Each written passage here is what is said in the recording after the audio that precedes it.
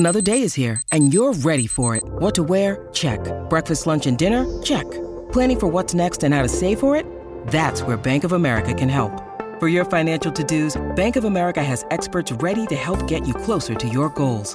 Get started at one of our local financial centers or 24/7 in our mobile banking app. Find a location near you at bankofamerica.com/talktous. What would you like the power to do? Mobile banking requires downloading the app and is only available for select devices. Message and data rates may apply. Bank of America N.A., member FDIC.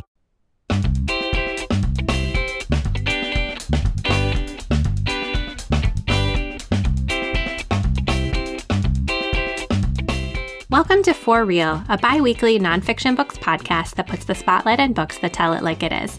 Or at least try to. We'll cover new releases, backlist finds, and more. For Real is a Book Riot podcast and is hosted by me, Kim Ukura, and fellow Rioter Alice Burton.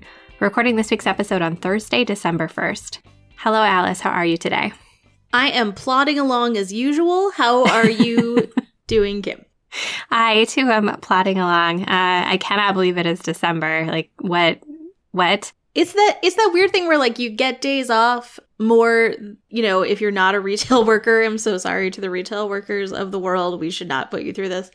But so then you just, like, I don't know, time gets weird around this time of year. And you suddenly feel like it just, like, went real quick. Yeah. And then, like, where we live, it's dark at, like, 4:30 in the afternoon. And so the whole evening just feels like, why am I not in bed yet? And then, you know, like, I try to go to bed early, but I don't always. And I don't know. Everything is just very slowing down, I guess. Well, I'm also in that end of year, like, I'm reading so much. Oh, interesting. Tell me about that. Well, like, okay, so for me, I think I usually read, this is completely not based on anything real, but let's say like 6 books a month. So last month I read 10 books, which I was like, this is a lot of reading. But it's just, that's all I've wanted to do. And then I don't know if that's going to hold true for December, but I'm still feeling like that's what I want to do, like, with my time. So we'll see. I don't know. That's nice. I keep going in these spurts where, like, I'll have days where I just read for many hours, but then on a day when I don't have many hours available, I can't seem to get myself to read anything at all. And so it's very, like, feast or famine is what it feels like. And I wish I could get into, like, I have 10 or 15 minutes, like, I'll read a book, instead of I have 10 or 15 minutes, like, let's scroll on Instagram. I mean, 10 or 15 minutes, yeah, that does seem like scroll on Instagram time. But then 10 or 15 minutes on Instagram turns into, like, a half hour or 45 minutes, like, jumping between social media apps and then being like, what happened to the time?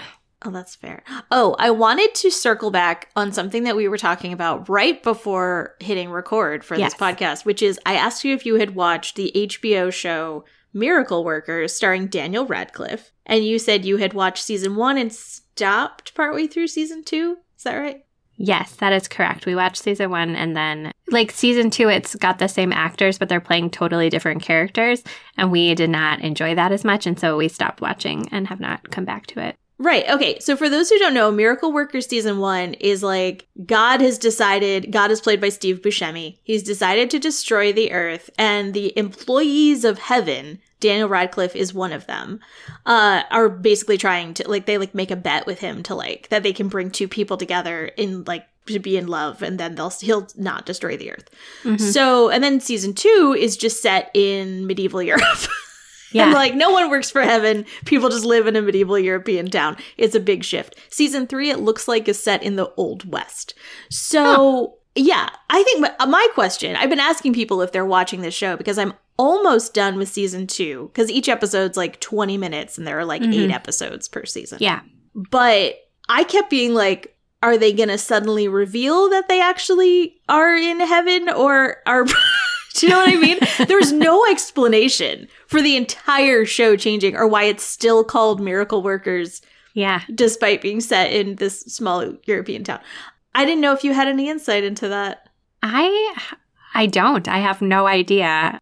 Yeah, like, the first season is really funny and the premise is great, and, like, the people who are playing, like, heaven employees are, like, they have very limited things that they can do to influence life on earth, and so they're answering people's prayers, but, like, it's like a workplace show kind of, and it's very funny. And yeah, we just didn't get into the, like, premise switch, I guess. It wasn't quite as fun, I thought. I do understand that. I will say that I have laughed very hard in season 2, and I think it gets better as you go in it.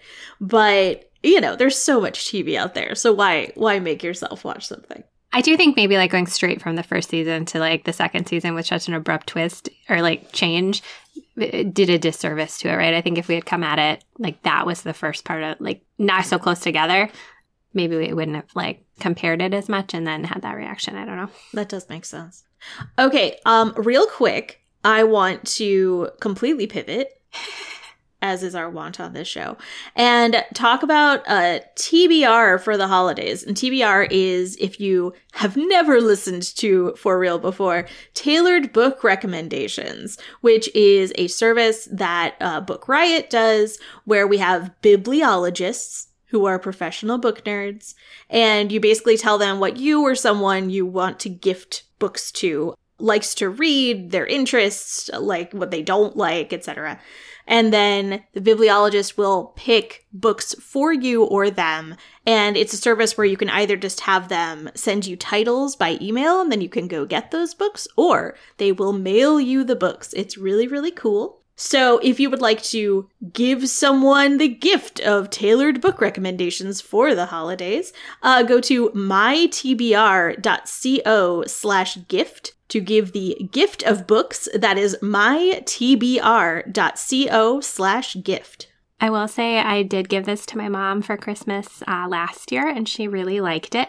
She got some really good recommendations for authors she hadn't heard of. She got some, and like with every recommendation, like some were really good and some didn't quite hit what she wanted, but they were all new authors that she had never heard of, and she really enjoyed it. And so she got the recommendations and then checked them out from her library. So great gift for moms. Oh, that's awesome. Yeah. All right. With that, we will hear from our first sponsor. When you need mealtime inspiration, it's worth shopping Kroger, where you'll find over 30,000 mouth-watering choices that excite your inner foodie. And no matter what tasty choice you make, you'll enjoy our everyday low prices, plus extra ways to save, like digital coupons worth over $600 each week. You can also save up to $1 off per gallon at the pump with fuel points. More savings and more inspiring flavors make shopping Kroger worth it every time. Kroger, fresh for everyone. Fuel restrictions apply. All right. So our first segment is nonfiction in the news. So kind of some of the big things going on in the world of nonfiction. Now that we're in December, we're at like end of the year book list season. Like they're coming out all over the place. They actually started coming out in like November, which I don't really understand because like it's not the end of the year yet. But the two that I always get really interested in are the New York Times Best Books of the Year and the Washington Post Best Books of the Year. They each do a set of 10 books, 5 fiction, 5 nonfiction. And I always think it's really fascinating to compare and see what like repeats there are, or if there are themes of one list that don't show up on the other list. So we'll link to both of them, and I'm just going to read the titles for each, and then we can kind of talk about them. So for the New York Times, their 5 best nonfiction books are An Immense World, How Animal Senses Reveal the Hidden Realms Around Us by Ed Yong, Stay True, a memoir by Hu Husa, Strangers to Ourselves, Unsettled Minds and the Stories That Make Us by Rachel Aviv, Under the Skin, The Hidden Toll of Racism on American Lives and on the Health of Our Nation by Linda Villarosa, We Don't Know Ourselves by Fintan O'Toole. And then the Washington Post list is Constructing a Nervous System by Margot Jefferson, G-Man, J. Edgar Hoover on the Making of the American Century by Beverly Gage, The Petroleum Papers, Inside the Far-Right Conspiracy to Cover Up Climate Change by Jeff Dembecki, Stay True by Hua Husu, and Weapons of Mass Delusion, When the Republican Party Lost Its Mind by Robert Draper.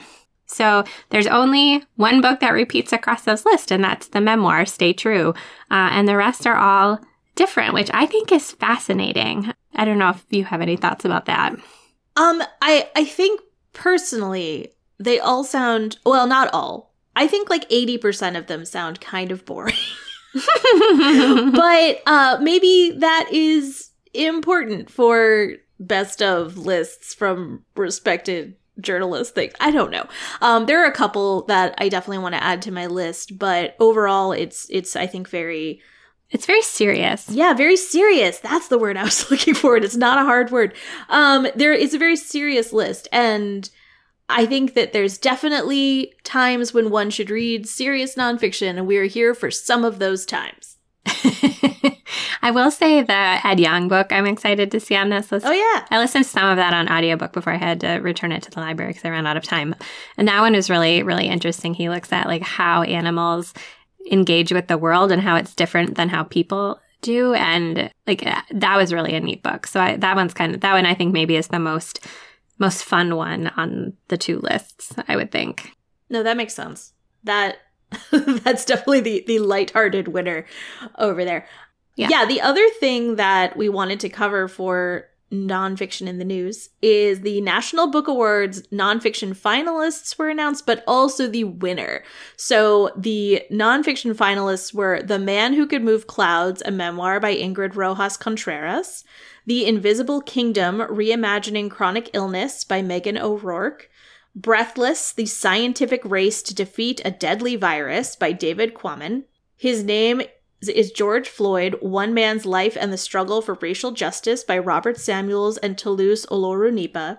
South to America, A Journey Below the Mason-Dixon to Understand the Soul of a Nation by Imani Perry. And the award for nonfiction went to South to America, A Journey Below the Mason-Dixon to Understand the Soul of a Nation by Imani Perry. I know that we always talk about covers. It's got a great cover.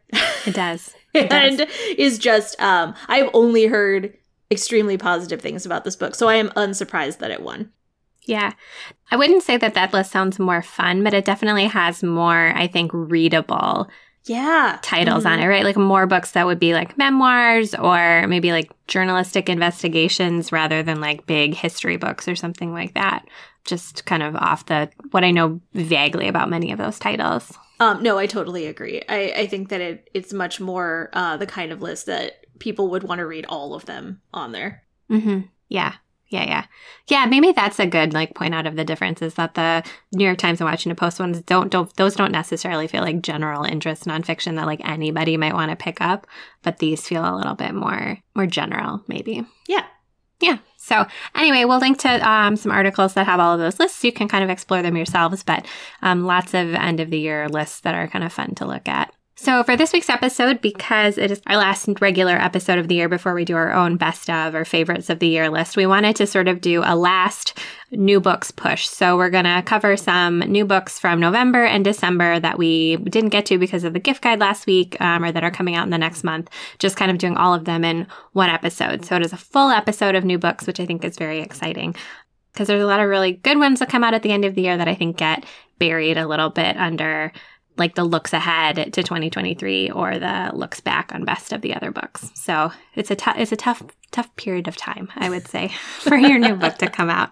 So my first pick is called Fatty Fatty Boom Boom, a memoir of food, fat, and family by Rabia Chaudhry, which came out November 8th. And honestly, like this one first caught my attention because I think the cover is really stunning. It is bright yellow with these really big, colorful letters on it. Like I just think it is really a beautiful cover, but the book sounds super interesting too. So Rabia Chaudhry is writing about how she was kind of an overweight person for much of her life. So according to like her family stories, when they first went from the United States and went back to Pakistan to visit, she was, quote, more than just a pudgy toddler. The family story is that she couldn't be picked up by her grandmother, and there was this whole thing about how overweight she was. And so she writes about her experience being an overweight person and a person who loves food, but also like loves food a ton and sort of loves food too much to hold a grudge against it. So she writes about coming to love the Pakistani foods of her heritage, about learning to cook,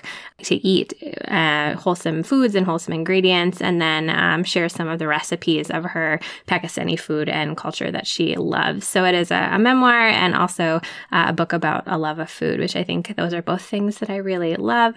And so it's a book also about body image and how just a lot of things about that, which I think is also really timely right now. So I haven't gotten to read this one, but I think it looks really interesting. Fatty Fatty Boom Boom, a memoir of food, fat, and family by Rabia Chaudhry. Oh, that does sound really good. Yeah. Yeah, there's just, there's so many new books coming out. I and know. some of them, like, I'm like, why was that not on my radar? Because it sounds like something I would love. And so I'm so glad that you are also picking books for this section. Okay, my first pick for this is Disability Pride, Dispatches from a Post-ADA World by Ben Matlin. So Ben Matlin, about 10 years ago, he had a memoir come out called Miracle Boy Grows Up, How the Disability Rights Revolution Saved My Sanity. He was born with spinal muscular atrophy and was one of the first students in a wheelchair to attend Harvard. So his memoir is more about how he grew up with the disability rights movement. And so ADA, the Americans with Disabilities Act, happened in 1990. So if you'll remember, we recently celebrated the 30th anniversary. And in this book, we talked about the book Disability Visibility before, which is much more essays from different people with disabilities, talking about like their lives. And here, instead, it's more he interviews people, he reports on how the generation that came of age after the Americans with Disabilities Act came out and how that reshaped America. He talks about how autistic self-advocacy in the neurodiversity movement upended views, right? Like the word neurodivergent, even, that's so relatively new in terms of common parlance, like that I definitely don't remember hearing that until like recent years. And this is because of people working in this post-ADA world and trying to, like get these terms out there and make them understood. He also talks about some of the shortcomings of the movement, like the erasure of non-white and LGBTQIA people that helped give rise to disability justice. And it's just like a very, I feel like all-encompassing. It's like a survey, but also with these interviews of what has happened since 1990 when we had the ADA. So very psyched about it. Again, that is Disability Pride, Dispatches from a Post-ADA World by Ben Matlin. I think that sounds super interesting, like just sort of in the like larger context of the ADA and like not being around. I'm older than the ADA, but I'm 36, right? So like I don't remember like a pre-ADA world, but like that there was, but then also that the ADA, like compliance with the ADA doesn't necessarily mean that you're equitable and accessible. And so I think it's really interesting the way that people are talking about that now and kind of shifting away from just like compliance towards actual equity through this disability justice like movement. And so I think that is a really cool and timely book to have included. Yeah. Oh, that was a good addendum. Thank you for that, Kim. Thank you. All right, so my next pick is some true crime, because gotta have some of that. It's called The Forever Witness, How DNA and Genealogy Solved a Cold Case Double Murder by Edward Humes. And so this is a book about how a detective and a genealogist teamed up to solve a cold case. So the cold case in question was a double murder in 1987. There was a couple who were on a trip to Seattle and then they vanished. A week later, their bodies were found in rural Washington state, but there were no clues, no witnesses, and a manhunt didn't reveal anything. And so the case eventually went cold and was left alone. And so eventually a guy named Detective Jim Scharf comes across the cold case and starts looking into it, trying to see if there's something that maybe the original detectives missed.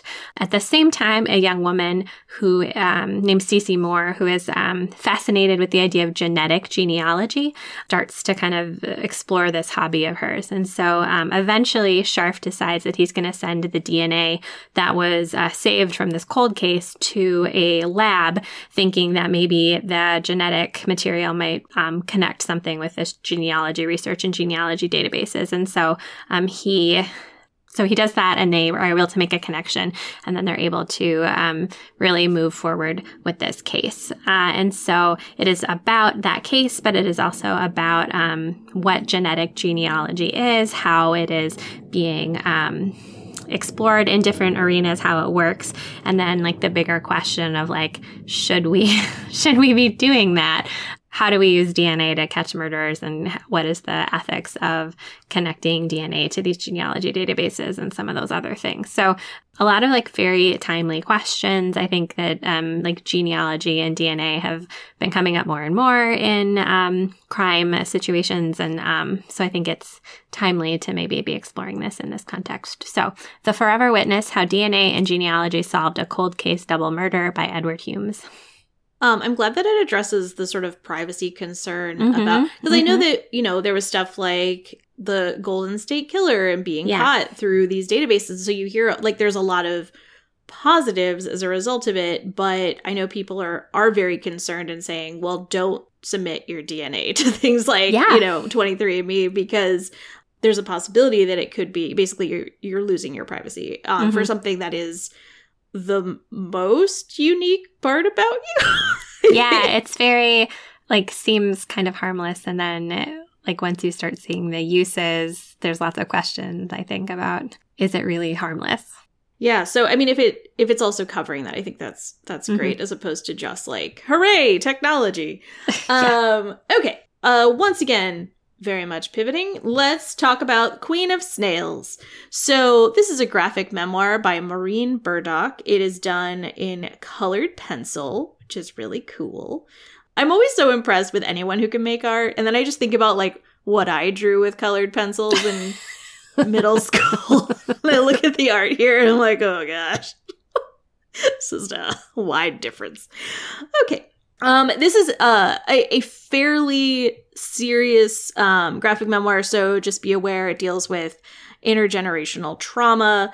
Burdock is raised by her mother, who is very religious in the Christian sense.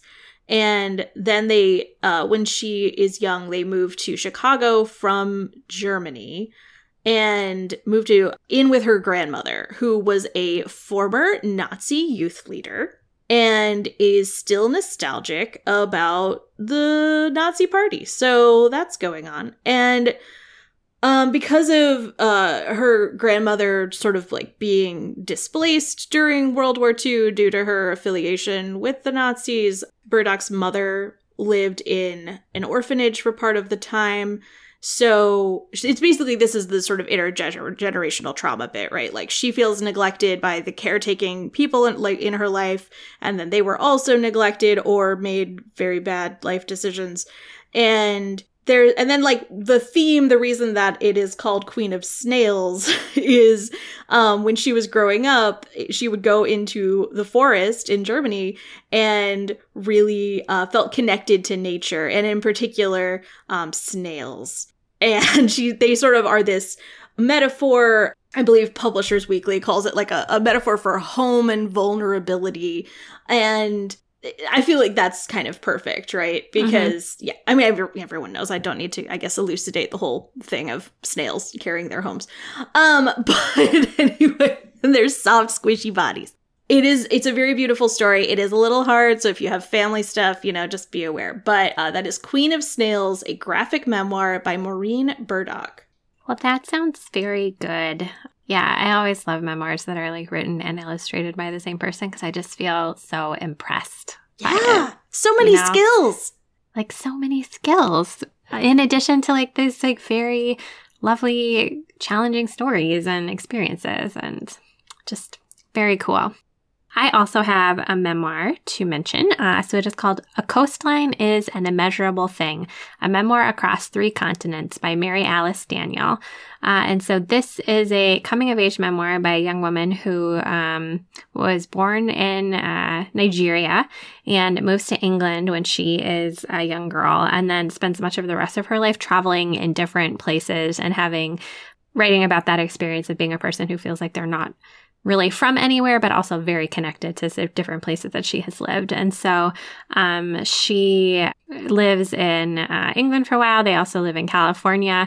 So she writes about kind of what it was like in those different places. She looks at the tribal stories and mythologies that shaped her family and shaped her immediate family and her extended family. So one of the interesting things that I haven't really read anything about that I think is a cool part of this book, or it sounds like a cool part of this book, is that she writes about the different tribes in Nigeria and how they have the different like claims or connections she has to various tribes and how complicated that can be. So the Nigerian government recognizes her as the tribe, the Languda, which is her father's tribe. But then according to matrilineal tradition, she should actually be part of her mother's tribe, which is the Numatic Fulani tribe.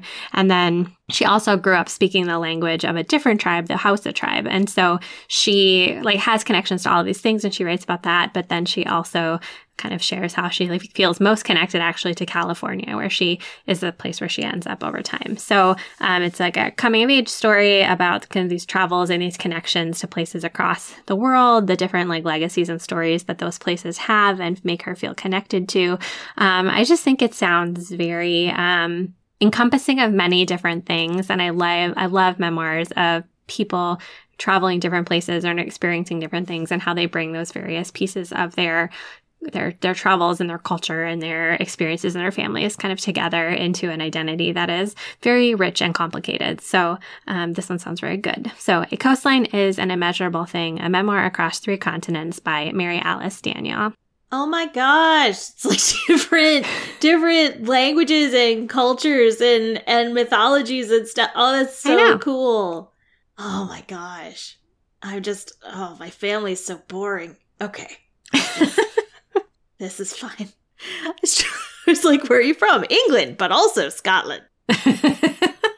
Anyway, okay. Let's talk about The Mexican Witch Lifestyle, Brujeria, Spells, Tarot, and Crystal Magic by Valeria Ruelas. Okay, so we've talked about witchcraft books on here before, and this one I am psyched about because I like saying brujeria. I think it's very fun. So in this, it talks about the culture of brujeria, or which is kind of this. It describes a modern Mexican bruja, or which usually translates to witch, as a powerful person, one who reads tarot and performs spellwork and rituals of devotion to their spirit guides and deities. And brujeria can translate as witchcraft from Spanish. It is a blend of spirituality with core elements of Afro-Indigenous beliefs. Ruelas, the author, identifies as a gay Chicana indigenous bruja and is a tarot reader, was born in Chihuahua, now lives in Albuquerque, New Mexico. And here it talks about shopping at botanicas and yerberias, casting spells, interpreting tarot readings. And this is basically a handbook to all the aspects of brujeria, which includes, how do you respectfully shop at a yerberia or botanica? How do you identify common crystals, which is something I would love to know, because if I go into a New Age store, I don't know what any of those things do. And this, I don't know, she just seems extremely, this is her life. And so she's going to actually know what these things are all about. There are essentials for your altar, an introduction to tarot, spells to bring luck, love, and good fortune, the secrets of Santa Muerte, and it's just a guide if you're interested in learning more about this, and like an overview for how it works and how you can potentially incorporate even aspects of it into your life. So again, that is The Mexican Witch Lifestyle, Brujeria, Spells, Tarot, and Crystal Magic by Valeria Ruelas.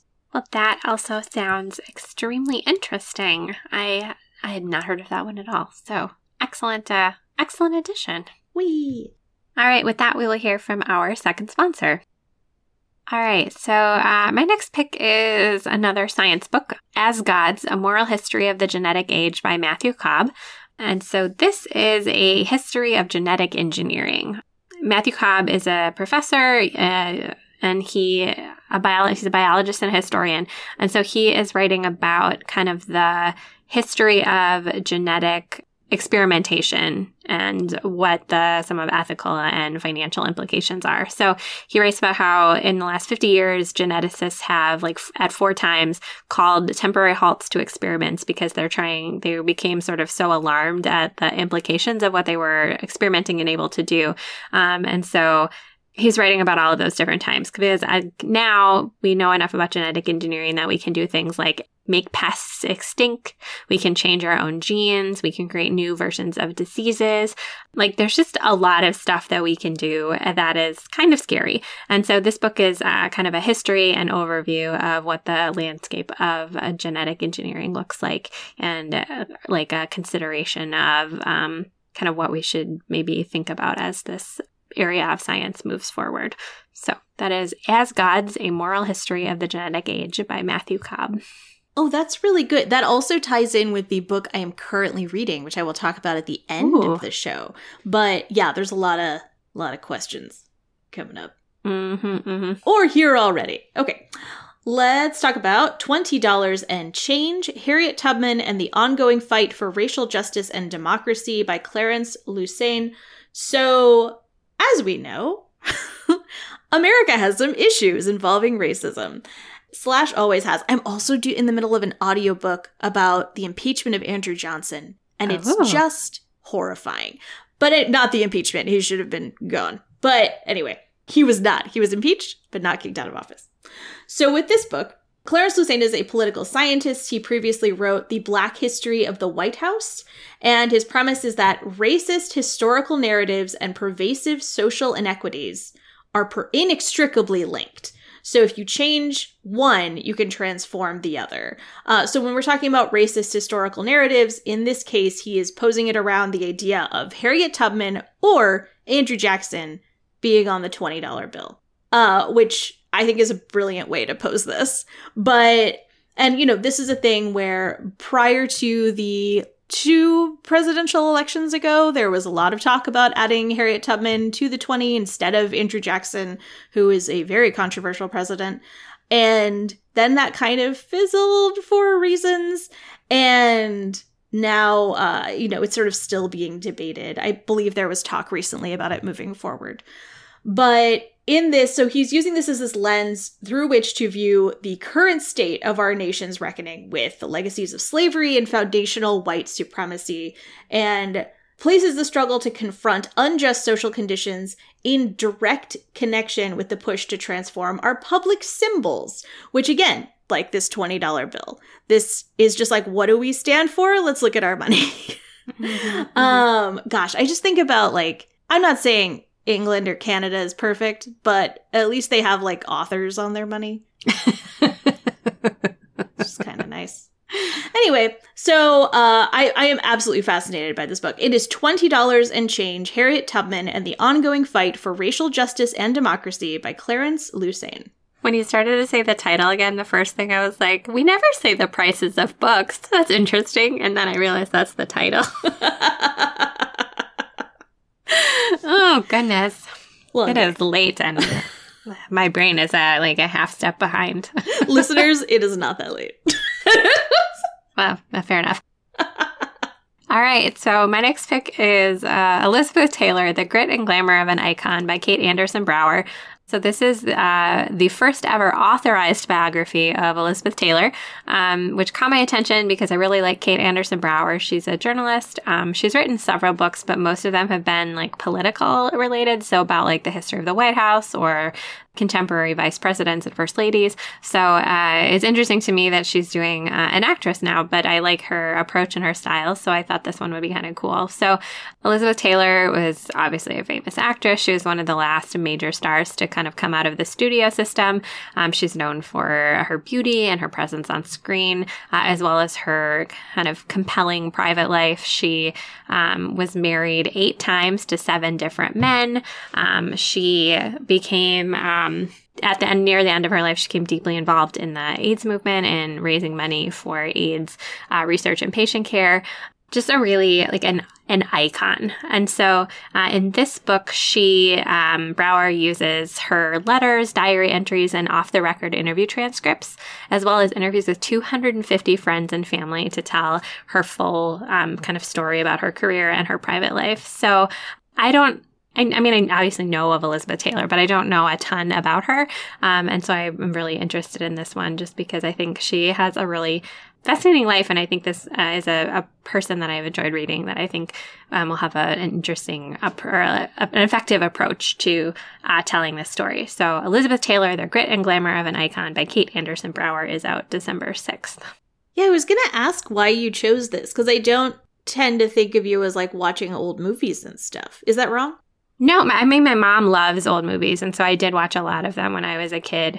And I do still, I have really been into, old Hollywood fiction for a while, not kind of something that I like to pick up, for historical fiction from that era. So, but yeah, I used to watch a lot of old movies with my mom, so.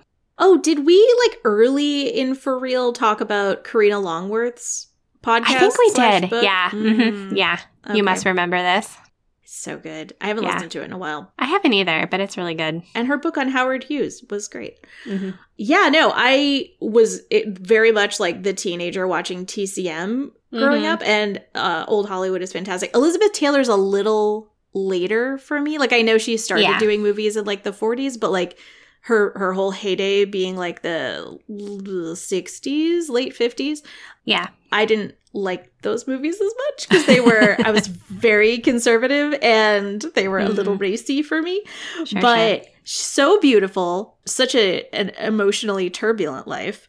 Yeah. And, obviously her whole deal with Richard Burton, even though oh my gosh, I was about to say, did they make any great movies together? Completely forgetting about Who's Afraid of Virginia Woolf. Never mind. Just ignore me. But yeah, no, that book sounds good. Okay. My next pick is Silent Spring Revolution, John F. Kennedy, Rachel Carson, Lyndon Johnson, Richard Nixon, and the Great Environmental Awakening by Douglas Brinkley. This is about the rise of environmental activism during the long 1960s, which goes from 1960 to 1973, which talks about the generation that, quote, saved the natural world under the leadership of John F. Kennedy, Lyndon Johnson, and Richard Nixon. And if you are saying, wait a minute, it's not saved, I understand. But the point of the book is that things were going downhill very quickly during this time. So there was the Trinity explosion in the New Mexico desert, 1945, and then dropping the atomic bomb on Japan, or bombs on Japan. And so we had suddenly this, incredibly destructive force and then its after effects with nuclear radiation. There were also a lot of ecosystems contaminated by radiation. And then because of the 1950s, there was a post-war economic boom, right? Where it's suburbia got big and Eisenhower and all this stuff. But because of this, America became the world's leading hyper-industrial and military giant. So, as the book says, oceans began to die, wilderness vanished, the insecticide DDT poisoned ecosystems, a lot of wildlife perished, and then there was chronic smog in cities. So, some of it sounds really familiar in terms of, oh my gosh, this sounds so bleak and how can we get past it? And so what I like about this book is that it talks about the people who did something and who not only did something, but were able to stop the, let's say, environmental terrors of the moment in this time period in the 1960s. So Rachel Carson, who wrote Silent Spring, which was talking about how terrible DDT was and got it banned. David Brower was director of Sierra Club. Coretta Scott King was an anti-nuclear activist. And there's just a lot. Cesar Chavez was a labor organizer. There are a lot of people profiled in this. And some of the legislation that passed was the Wilderness Act of 1964, the Clean Air Act, the Endangered Species Act. The EPA came into existence, I believe, under Nixon, which is so weird. But basically, there were so many activists pushing for things, and we got all of this legislation passed. And a lot of these problems then turned into different problems that we are currently dealing with. But those problems were addressed in some form. So I find it hopeful and informative. So again, that is Silent Spring Revolution, John F. Kennedy, Rachel Carson, Lyndon Johnson, Richard Nixon, and The Great Environmental Awakening by Douglas Brinkley. That sounds very interesting. Something about the subtitle of just being a bunch of names of people, I was like, well, that is like a fascinating subtitle, and I kind of love it, even though it's not like, it feels different. You know what I mean? He's a presidential historian, so I feel like that's fair. He's got to put a lot of words in there. That's true. He's got to like stake like, this is what we're talking about here. Yeah. So my last pick is called Orchid Muse, A History of Obsession in 15 Flowers by Erica Hanikel, which also comes out December 6th. And I picked this one because I saw it and I was like, Alice and I both love The Orchid Thief by Susan Orlean. Obviously, there's a book about orchids. We have to talk about it. So this book is, like I said, a history of people's obsession with orchids.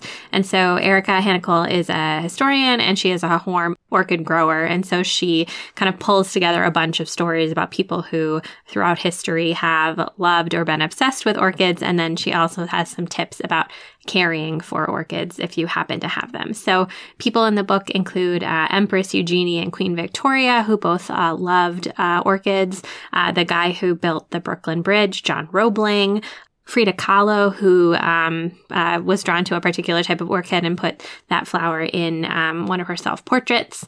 Other people who have painted orchids to try and help with conservation efforts. And so this is a book about orchidomania, which is a great word. And so she kind of looks all over the world at the different places where orchids have kind of been obsessions with people. And so it says it has full color illustrations throughout, which I also think sounds really delightful. So yeah, another book about people who are obsessed with orchids. Different than The Orchid Thief, but I think it could be an interesting companion read if that is a book you really enjoy. So Orchid Muse, A History of Obsession in 15 Flowers by Erica Hanikel.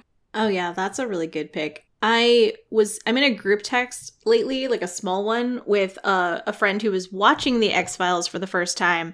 And then another friend who, like me, has a long history with The X-Files. So she is texting us her commentary as she watches it. And my other friend who is familiar with X-Files texted the group last Saturday and was like, I can't reply for a while because I'm at a silent orchid auction.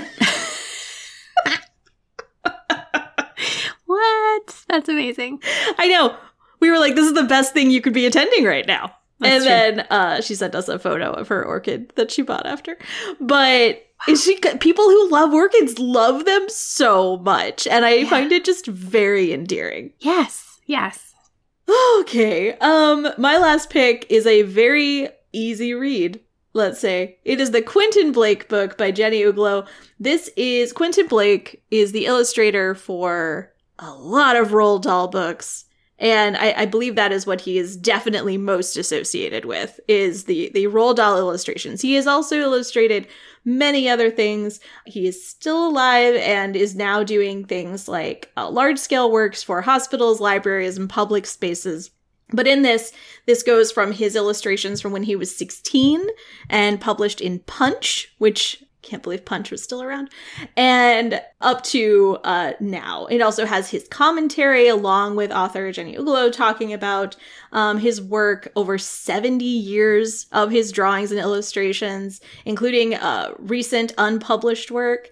And I think anything, right, that you take in childhood and love, you're then going to have this sort of, uncritical just appreciation for. And I loved Roald Dahl's books so much. And Quentin Blake's illustrations are such a huge part of that I was just delighted that he has a book just all about him. So the Quentin Blake book by Jenny Uglow. Very exciting. That is a delightful pick to end on. So... yeah, I loved Roald Dahl books when I was a kid. I also found them very terrifying in some situations, but the illustrations are so great in making them both entertaining and also terrifying. Yep. The witches is what I am talking about. The illustrations of the witches are so good. Oh, yeah. They're horrifying, but they're so good. Yeah. So with that, there's a bunch of new books to kind of round out the year. That doesn't even get close to all of them, but there's a few that you can check out. And with that, we will wrap up as we normally do by talking about the books we're reading right now at this very moment. I am nearly done with Year of the Tiger, An Activist's Life by Alice Wong. And this is a memoir in sort of essays and interviews and illustrations and collages and graphics by Alice Wong, who is a disability activist. She grew up in Indiana. She, when she was in graduate school, moved out to California. She has a form of muscular dystrophy, so she, over time, has had to have more and more accommodations and has had to be, she's a very strong leading voice in the disability justice movement. She is the editor of a book called Disability Visibility, which is really great. And so this book is a memoir. She's got several like newly written essays talking about growing up, her experiences as an activist. But then it also brings in like interviews and blog posts and podcast transcripts and stuff like that to sort of create this like collage almost of her life and sort of her work and her experiences. And it's really, it is fascinating. It is eye-opening. It is really funny in parts. It's very like infuriating in other parts. And I just really like it. I love the way that it is put together. So it's really good. Year of the Tiger, An Activist's Life by Alice Wong. Oh, I'm glad that that's good. Okay. Yet another one to add to the list. I am reading The Ice Pick Surgeon, Murder, Fraud, Sabotage, Piracy, and Other Dastardly Deeds Perpetrated in the Name of Science by Sam Kean. I am slightly dismayed to learn that these were not all committed by one person. Since it's called The Ice Pick Surgeon, I thought it was That's about true. One person, but it's 12 stories talking about, basically in the intro, which is pretty much what I've read so far. He is saying that everyone kind of, lauds science as just yay, science. And science is just basically a means of figuring something out. And it can definitely be extremely biased, or it can be used for evil, and what is the line, etc. So he's looking at these 12 people who have misused science. So I'm interested in reading these stories, even though I am still a little sad it's not just one person who did fraud, sabotage, and piracy and all this stuff. Yeah. So that is The Ice Pick Surgeon by Sam Kean. And in conclusion, you can find us on social media. I am at It's Alice Time, and Kim is at Kim the Dork. Our amazing audio editing for this episode was done by Jen Zink. If you have a few minutes, we would love it if you take the time to rate and review us on Apple Podcasts and Spotify so people find us more easily. You can then follow us there so you get new episodes the very minute that they come out. With that, I am Kim Ukra. And I'm Alice Burton. And we thank you for listening to this week's episode of the For Real Podcast.